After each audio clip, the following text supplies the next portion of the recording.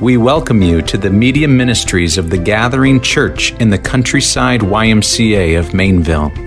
As we love the Lord and each other, we're trusting that God would use us to plant a church in every YMCA around the world. To this end, would you join us? We meet on Sundays at 10 a.m. and in community groups throughout the week.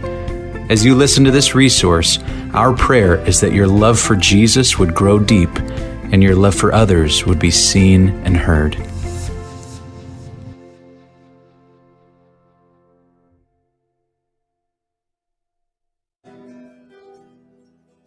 Let's pray together. So, Lord, we thank you for that ministry that you have in our lives through your Son and by your Spirit, that his very presence is our protection, his Spirit is our guide, and we are grateful. And so, Lord, we as a church just pause and we open our lives, our hearts up to you. Lord, we just sang that for every moment your life was given for us, your blood was shed for us. And so, Spirit, would you examine our hearts and see if there is any moment that needs to be claimed by the cross, any moment in our lives that is not pleasing to you, where we haven't asked for forgiveness, where we're not pure at heart. Would you examine us and allow us to see you? Let's just pray silently. Allow the Spirit to examine our hearts.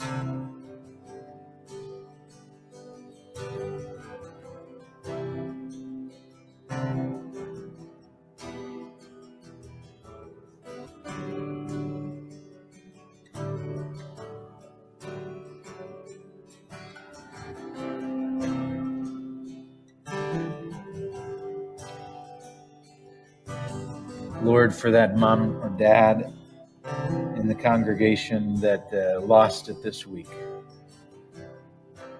For the student, Lord, that was out of control. For the worker that gave into temptation. Lord, for me, that failed to trust you in every area of my life. We're grateful that your blood was shed for every moment. And so we ask now that you would continue to move in our lives and use your word for your glory. And it's in Jesus' name we pray. Amen. You may be seated. Kids, at this time, you may be dismissed.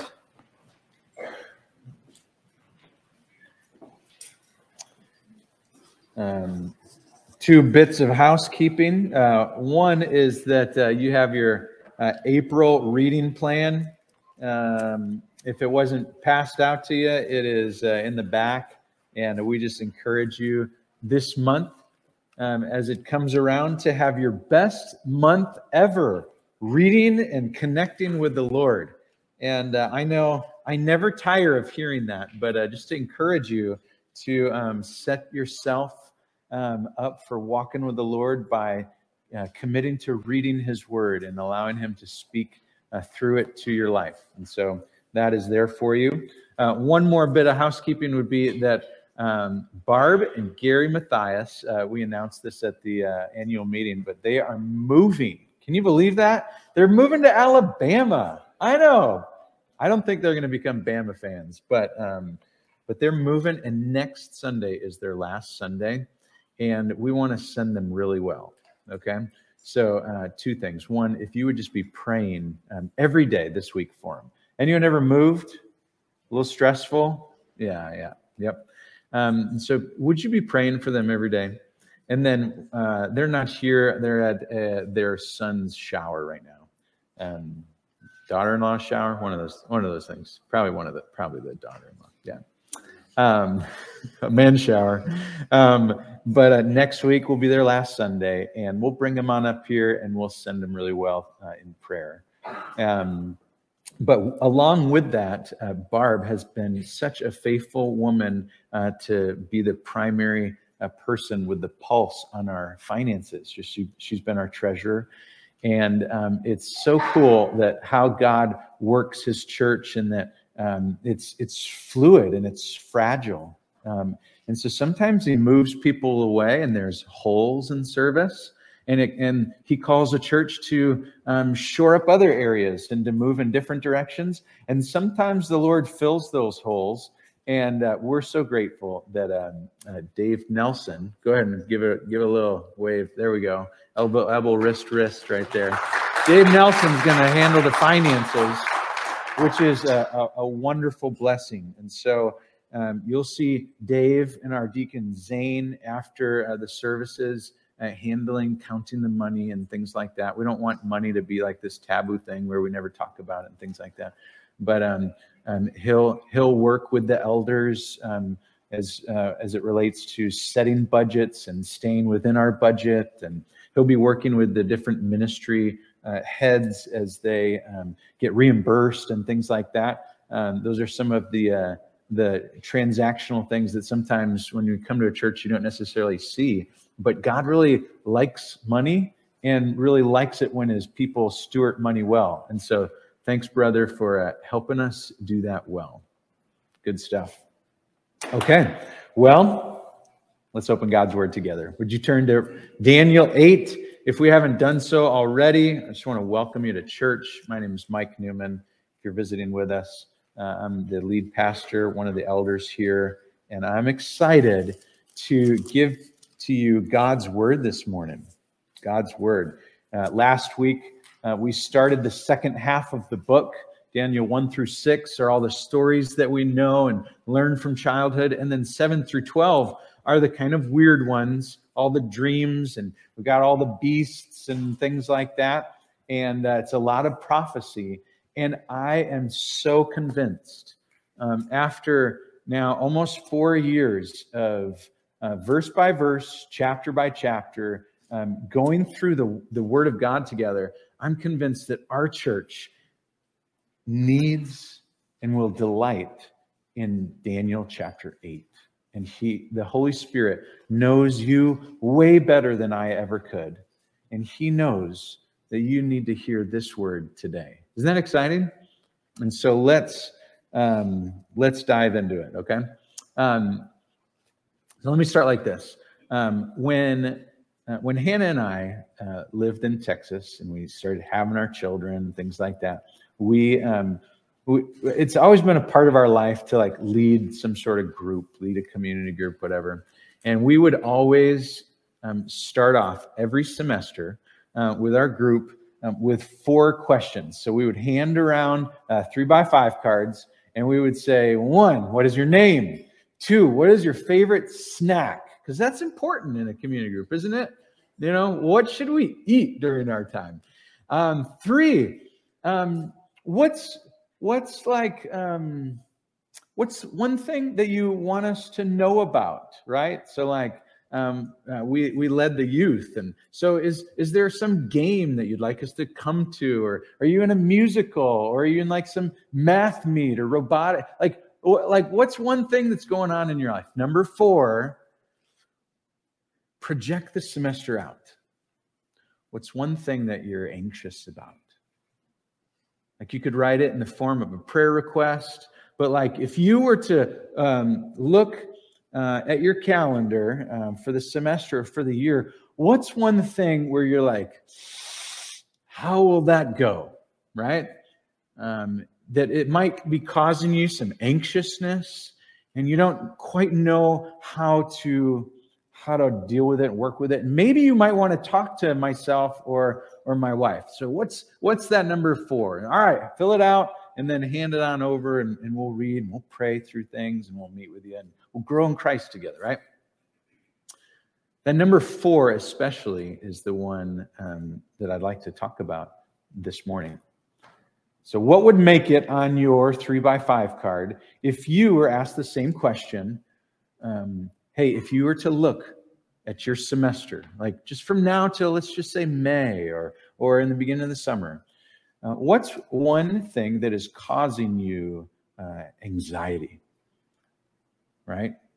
What's one thing that you are worried about and you're like, I am not quite sure how this is going to go? Maybe if you're, maybe you're thinking health related. Maybe you're thinking job related or school related, family related, whatever. Got yours?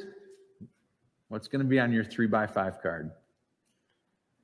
So today, Daniel is given news of the future, and it causes him some anxiety.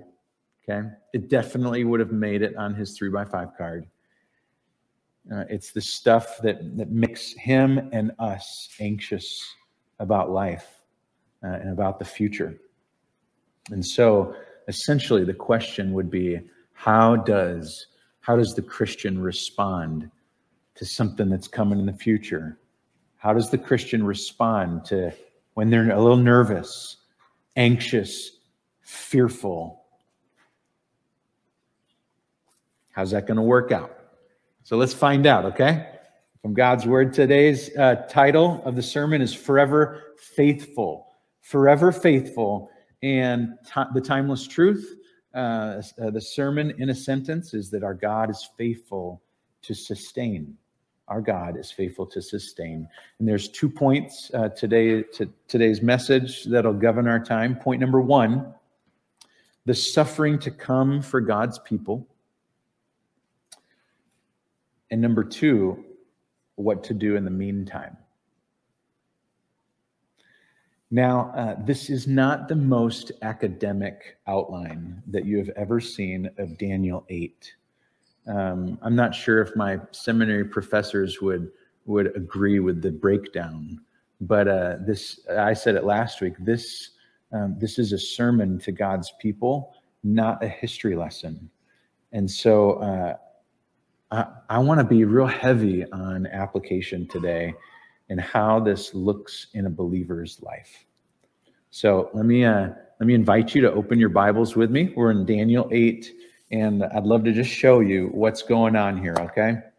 So Daniel, once again, is given a dream. He's given a vision, and it starts out in verse 2.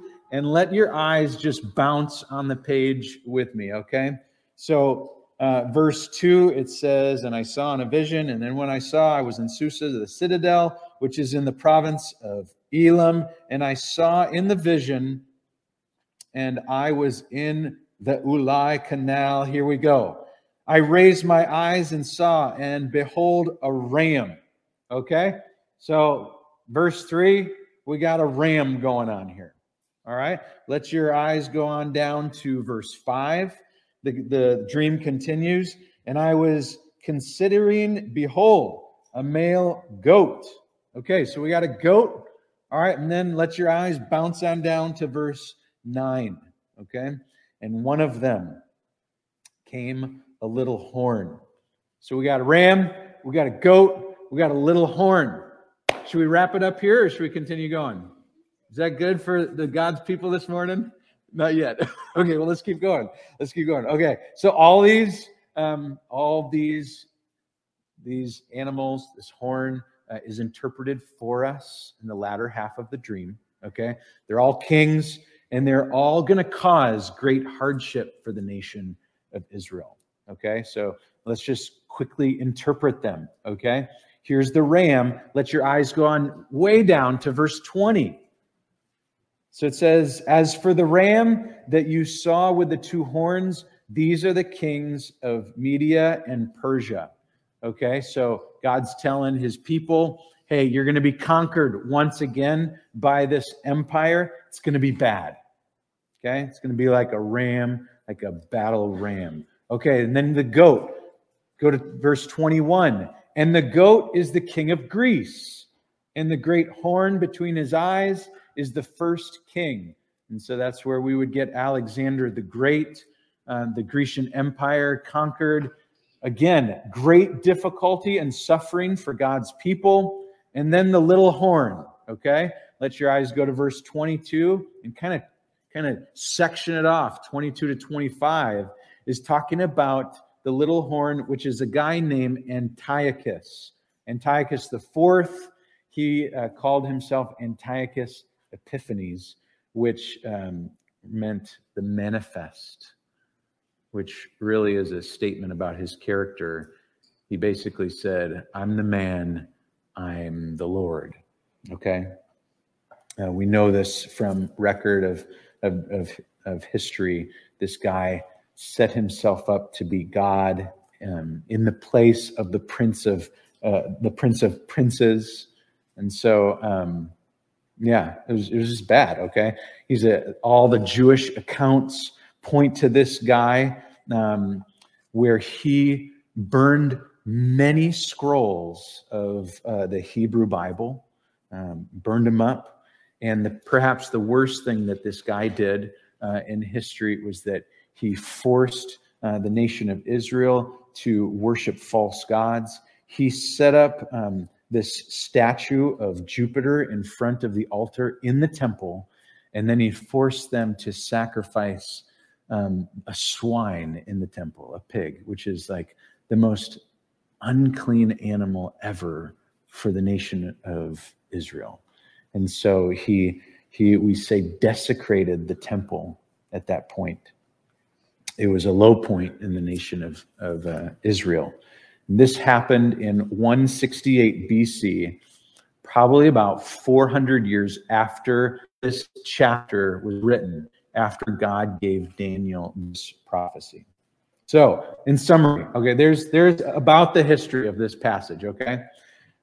In summary, Daniel gets a vision from God about these three major times of suffering that are to come for the nation of Israel. And Daniel gets anxious. So I want to just camp there, okay? What is God doing? What is God doing? So in his kindness, church, he lets his people know that suffering is going to come. So God doesn't have to do that. He doesn't have to give his people a vision of the future, but he did. He doesn't always do that. But the real question is, why, right? Why all the suffering, Lord? And then obviously, like, hey, what about us too? Like, why the suffering? What's going on? I remember at the seminary that I went to, Dallas Seminary, the chancellor, he said that any time that you speak on suffering, you will always have a listening ear. You'll always have a listening ear. If I were to ask, how many people in this room are suffering? I think every single person would raise their hand. True? There's something going on in every person's life. Even last week, when we invited Jed here, Paul interviewed him. You remember what he said? That the common language of humanity is pain. That's right. Good memory. Is pain. Isn't that interesting? It's something that every human experiences. At some point or another, you're going to have some challenging time, some pain, or some suffering. And it's a part of just being human. And it points to our humanity, our weakness, who we are. Elizabeth Elliot, so Jim Elliot's wife, one time spoke of a shepherding illustration as it relates to suffering and pain. So she writes about this story of a shepherd where the ram and the sheep involved had an infestation of bugs. And so the shepherd took his stick and for this particular ram, ran it right through his horns and set up this antiseptic like bucket of medicine and took the ram and put the ram down into this large bucket so to purify and to cleanse, to clean out all the bugs and the skin disease that these particular sheep and this ram was having. And the ram would like kick and fight and scream, and the shepherd with all its heart, you just watching it, you could tell that the shepherd would want to say, like, this is what I'm doing. Like, I'm actually helping you. But I can't. You don't know English, And so the shepherd would put the sheep and the ram down in the bucket and then bring it back out, and the ram would spew water, and, I'm drowning. This is tough. Put it back in the cleansing water so that the ram would be cleaned and purified. It would be for their health. It'd be for their good. It'd come out and like, I'm dying. One more time, down. And you must like look at the ram and be like, I wonder what they're thinking. They're probably confused. Like all those sheep that are sick and suffering, they're wondering, what is the shepherd doing? That's where we get those great passages where the shepherd says, such knowledge is too wonderful for you. And the psalmist says, it's too lofty for me to even attain. I can't understand all these things.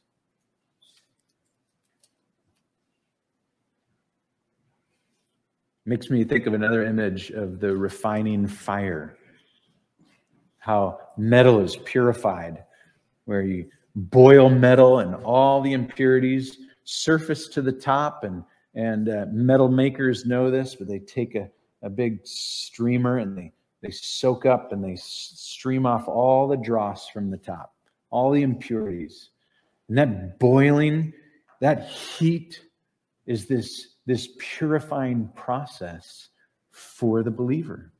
God uses the heat to rinse us and to cleanse us and to purify us. But it's no fun, is it? Suffering is not fun. Christians aren't sadistic about suffering. They don't like seek it out. They don't want it, or they don't delight in it, and we don't wish it upon anyone else. But if we don't experience it, it is too often the case that we forget God and start thinking that we, as humans, in our humanity, that we're above things. We're above suffering, and we in and of ourselves are sufficient for all of life and godliness without God. I was just talking to a guy yesterday. I was lifting at the Y. I said, hey, how you doing, man? And he said, to tell you the truth, do you really want to know? And I said, yes, I want to know. I want to know how you're doing. And he said, we're suffering. And I was thinking that my suffering would end a lot quicker. That I would suffer, that I would pray, and that God would end it. But it is a whole lot longer than I've been anticipating. And I'm still asking, how long, Lord? How long? He's tired of the stock answers that Christians give. He's waiting on the Lord. He kind of feels like the Lord's not answering his prayers because the suffering is continuing. And so we come to Daniel 8, and we see that Daniel gets this prophecy in about the 6th century of suffering for 400 years for the nation of Israel. How old is our country? That's right. This is not like some short little like, I broke my leg, I'm going to be in a cast for 6 months. This is years of suffering. So, what if the sermon just ended there? What if we didn't have anything else except just that dream, and the Christian was left to a place where it was like, well, I guess you just deal with it, Christian. I guess that's it for you. You just got to realize that suffering is going to be a part of life, and let's pray, and let's go to lunch and have a great week right? Watch what happens. Watch how God meets Daniel. Point number 2, what to do in the meantime. So if you were with us about 2 summers ago, we went through Psalm 23 for some time. Remember that great line, though I walk through the valley, finish it with me? Right, yeah. So that's where Daniel's at. That's where the nations of Israel, that might be where you're at right now, okay? And we just love that word walk, don't we? Us Christians, we tend to be like, though I want to run because I want this to be over through the valley of the shadow of death, right? But the psalmist says, though I walk. Sometimes we don't even feel like we can walk through suffering. Much of us we're limping, we're crawling. What's going to happen? What do you do? So here's 4 things from this chapter when this comes our way, okay? Number 1, look for comfort from the Lord, okay? Watch in Daniel chapter 8, verses 15 through 19, okay? We're going to live in that for a little bit. When I, Daniel, had seen the vision, I sought to understand it. And behold, there stood before me one having the appearance of a man. And I heard a man's voice between the banks of the Ulai, and it called, Gabriel, make this man understand the vision. So he came near where I stood, and when he came, I was frightened and fell on my face. But he said to me, understand, O son of man, that the vision is for the future time of the end. Let's just stop there for a second. Isn't that awesome? Like the Lord, He is so much more than just like an anchor man delivering news. Like, all right, here's the next couple of years, next 100, 200, 300, 400. Hey, just deal with it. That's the news. Actually, He sees Daniel. He sees his distress. And He calls out, hey, angel, hey, Gabriel, go minister to him. Help him understand. Like, meet him in his anxiety, in his depression, in his state, in his condition. Go to him.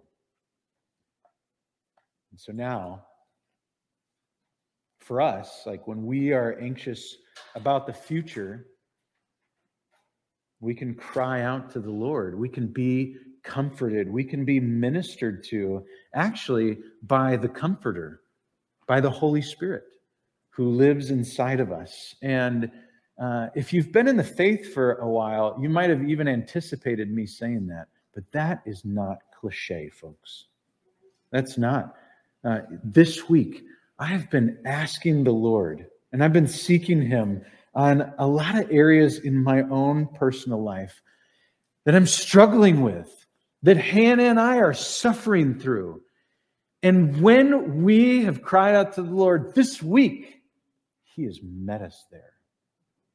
Like in time, in space, the Spirit has ministered to our hearts and has comforted us. We don't have all the answers. We don't still understand everything and why things work the way they do. But we felt comforted because He's with us. In my weakness, in the past 7 days, He's been my strength.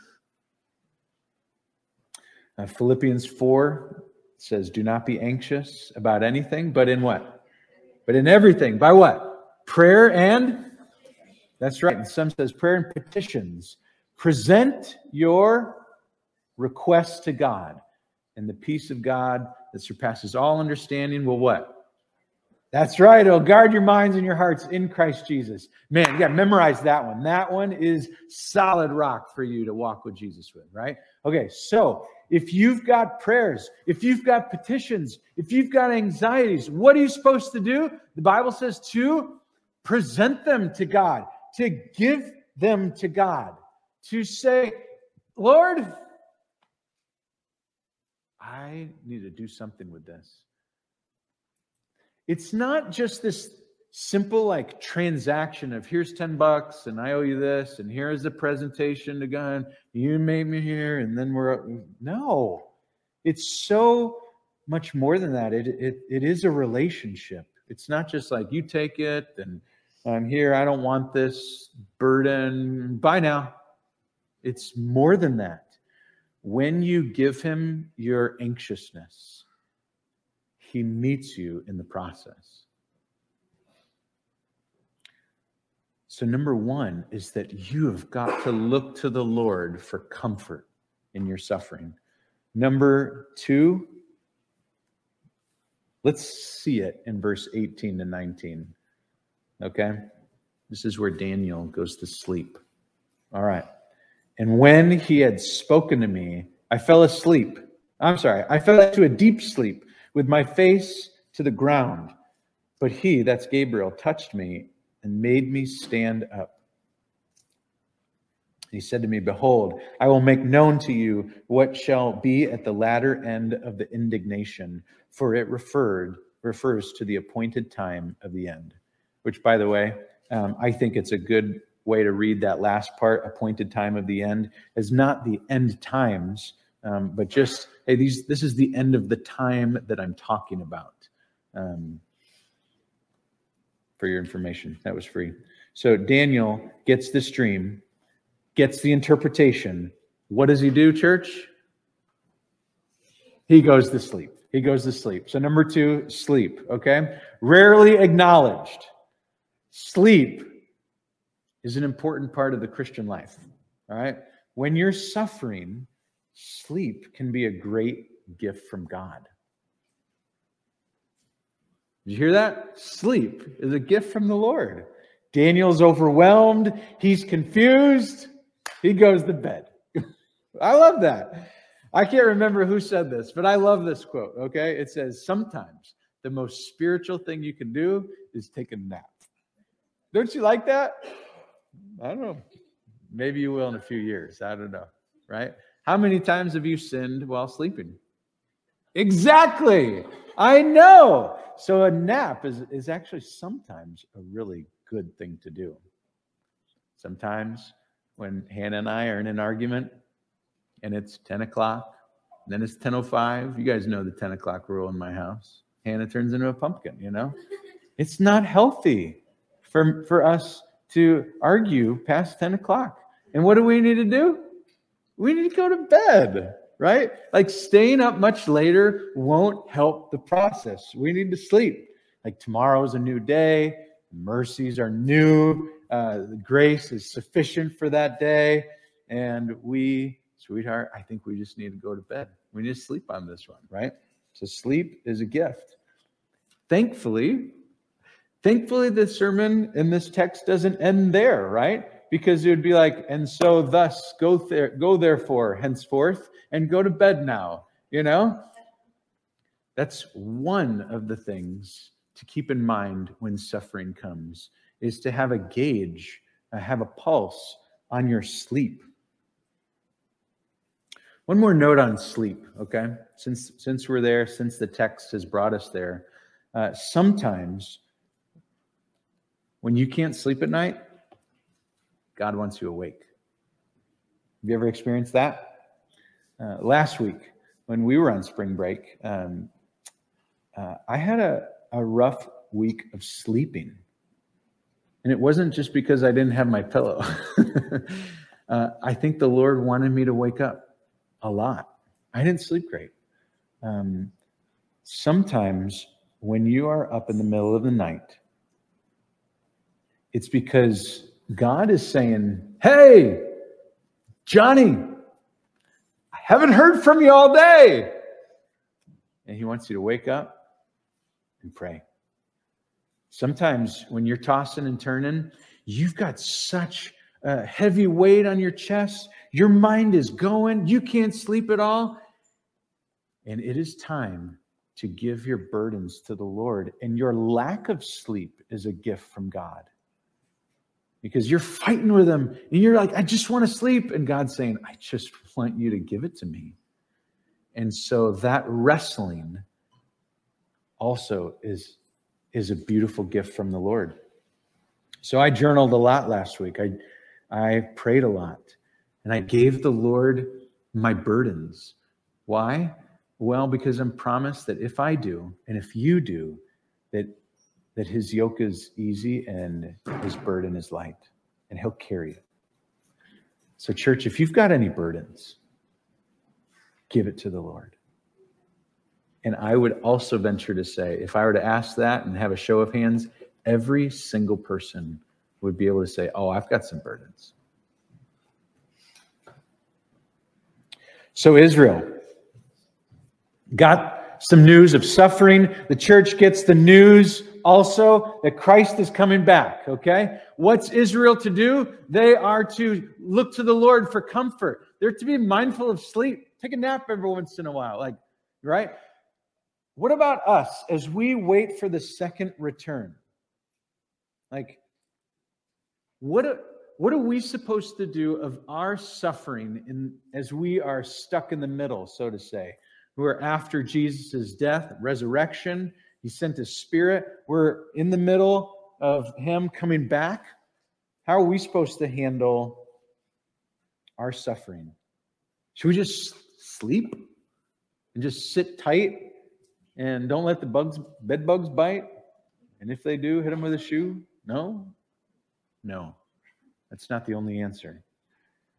Let's see what Daniel did and how he responded to suffering and hardship. Let your eyes go to verse 27. Point number 3 is rise. So point 2 is sleep. Point 3 is rise. Here we go. And I, Daniel, was overwhelmed and lay sick for some days. Then I rose. Let's stop there, okay? Then I rose. Not I rose. Then I rose. This is the definition of the word to rise. It's a verb, rise. It means to physically move in an upward direction. How's that for definitions of the day? To rise, to wake. Christians are called to rise. What does that mean? I think a direct application for Daniel would be this. Hey, Daniel, even though I've given a picture into the future for you, and even though the future involves much suffering, I'm going to help you rise up and to live a fruitful, flourishing life in the meantime. I'm going to help you do that, Daniel. I'm not just enabling you to sleep your life away and wait for the suffering to come. I want you to rise up. And for us, despite our anxiety, despite our depression, what we're learning from this text today, if you're in it, that the Christian is to rise up and put one leg in front of the other. Obviously, this does not mean stuff your anxiety. Hey, you got anxious thoughts? Don't share them with anyone and just tough it out and just put one leg in front of the other. No, it doesn't mean that. It doesn't mean that.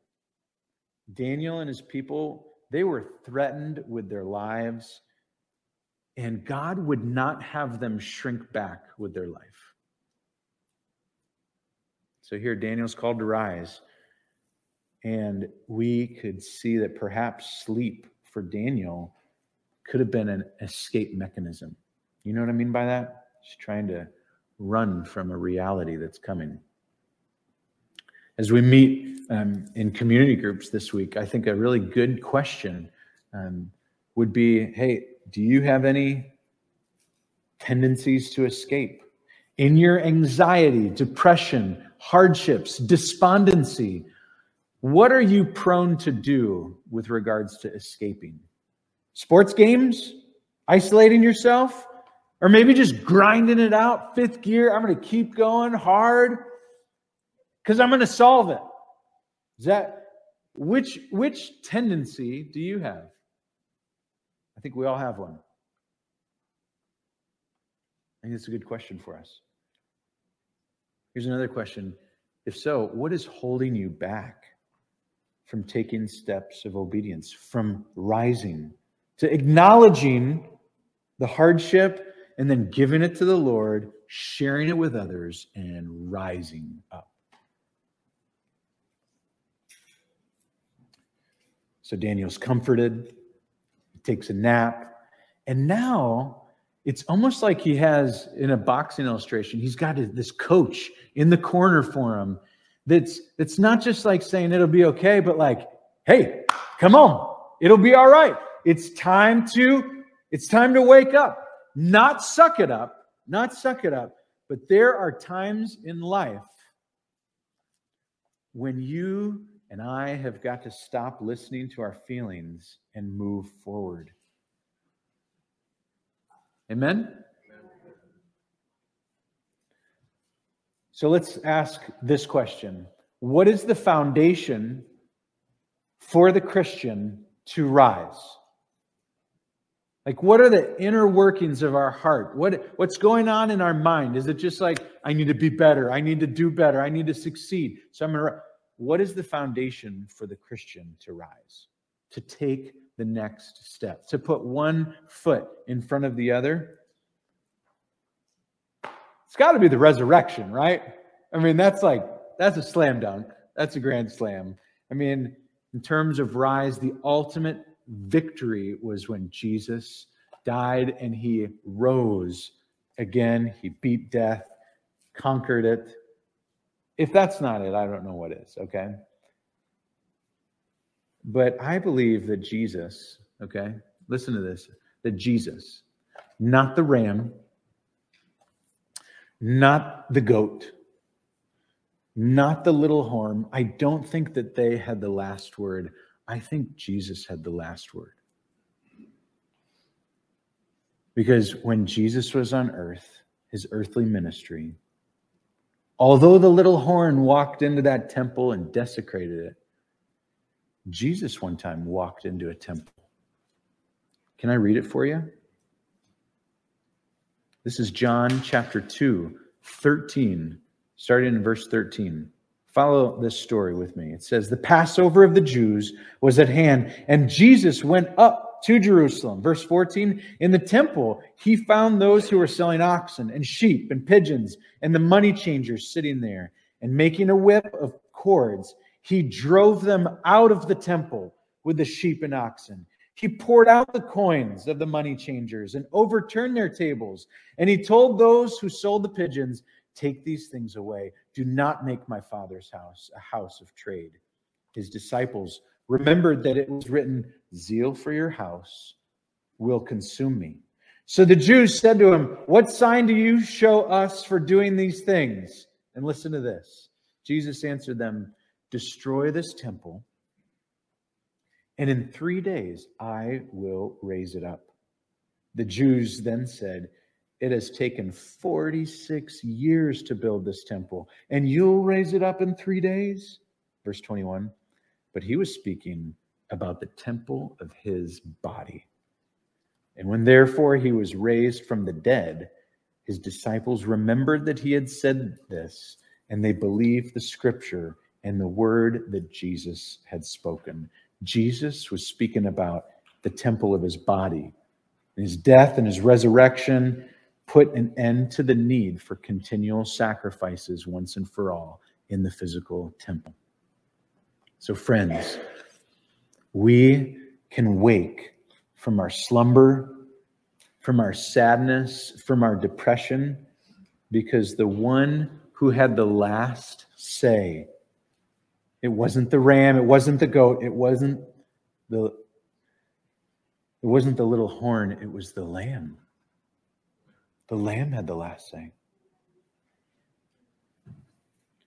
This lamb, yes, he granted them suffering, the people of Israel. And for us, he grants us suffering too, but he has saved us, to those who believe, from the wrath to come. And he has delivered all of us who believe out of the flame of suffering, hell.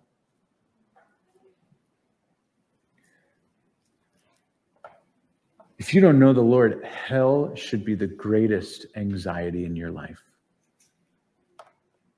And if you don't know him, this could be a great burden that could be lifted from you. And it can be lifted today. How is it lifted? It takes the individual turning from their sin and looking to the Lord by faith to be saved. That's it. The Bible says all who call upon the Lord will be saved. If you turn from your wicked ways and place your faith and trust in Jesus by giving him your life and confessing with your mouth, you will be saved from the greatest anxiety causer this world has and will ever see. So if you are not a believer, that should be great news for you that there's hope.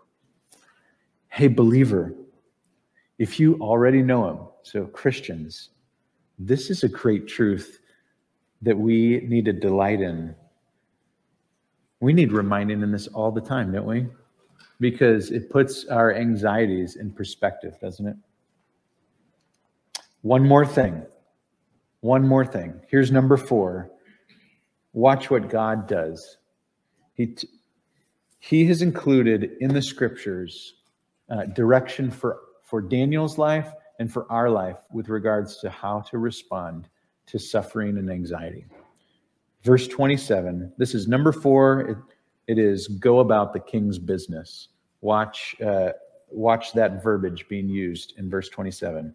And I, Daniel, was overcome and lay sick for some days. Then I rose and went about the king's business. But I was appalled by the vision and did not understand it. All right, there it is. Look at that. Like Daniel didn't understand it, yet he went about the king's business. It's a huge lesson for us. Does understanding, do I have to understand everything in order to obey? No. We must obey even though we don't understand. Obedience comes before understanding. This should be a great lesson even for parenting. Your toddlers do not understand the great danger that going into the road will cause. You don't need to coax them into like making them believe you or trust you. They need to obey to not go into the road. They don't need to understand how a car works, how a V6 or a V8 or whatever. No.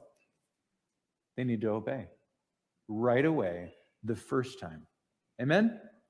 That's teaching our children how to respond to the voice of authority in their life. And if they don't respond to our voice, parents' voice, they won't respond to the Lord's voice, the ultimate authority. So again, the direct application for Daniel in this, as he's going about the king's business, would be this. Whatever Daniel had in front of him, he's supposed to do it. He's supposed to work hard. Like he had a job to do. Go for it, Daniel.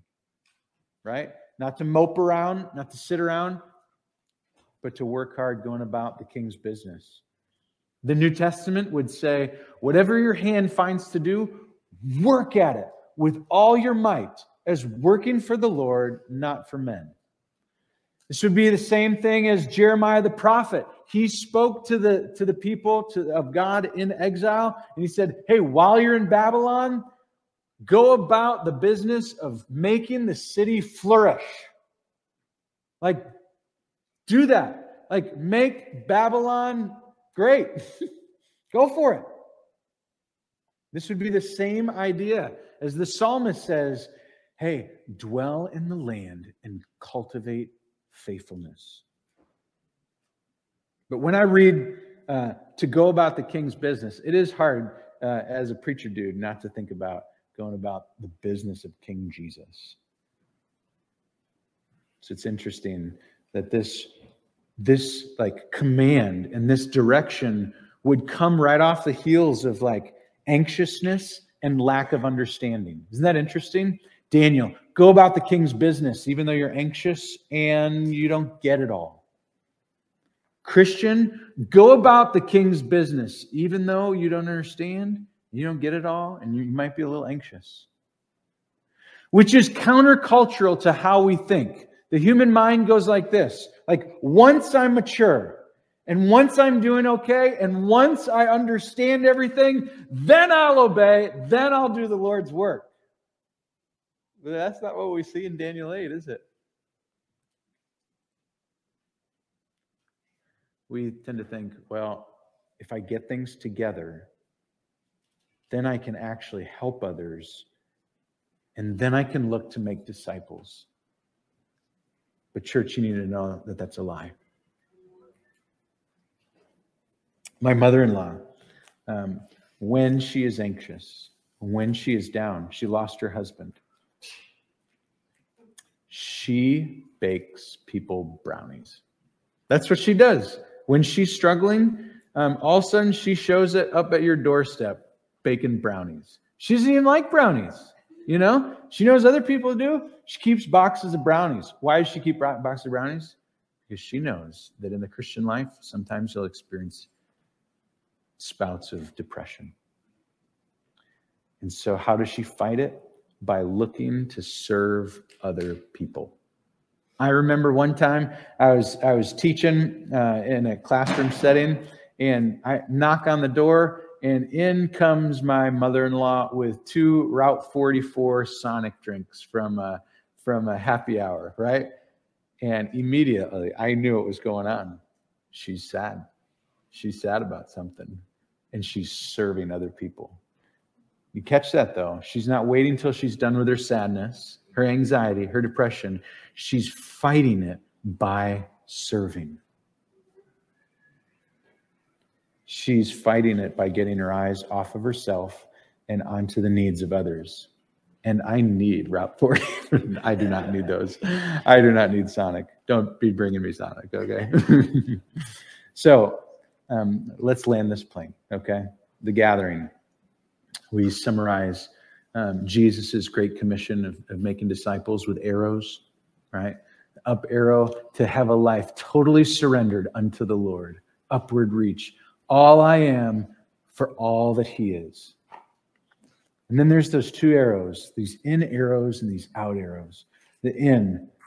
So the first one, let's just spend 2 minutes there. Is there someone, while you are anxious, while you are depressed, while you're sad, while you're suffering, is there someone that you can reach out to and minister to? Perhaps a phone call or a coffee. Perhaps the Lord has laid on your life to pursue someone to help them grow in Jesus, to disciple them. And you've just needed that very question to be asked to you today. Yes, that's what the Lord's doing. I think the Lord wants me to disciple him. Would you write that down? In arrow. Who is it? Who's it this week? Number 2, out arrow. I would encourage you to write down one person who the Lord is continually putting in your path, and you just haven't quite realized it yet, right? Again, I've got lunch this week with a guy. He keeps on putting me in his path. The Lord puts this guy in my path, and he goes, hey, I don't know, if you ever get the chance and if we ever run into each other, we should. And I said, hey, we're running into each other right now. This is happening. Oh, that's right. It is happening. Let's get our calendars and let's get some time. If there is someone in your life where now you've just needed to be like, yes, I always see this person. I've been praying that the Lord would use me to reach out to someone. Now you're being asked, who is it? What's his or her name? They're far from the Lord. They don't know the Lord. And God is calling you this Sunday to go about the King's business. That's it. That's the King's business. Church, should we do it this week? Let's do it. Let's do it. Worship team, would you come on?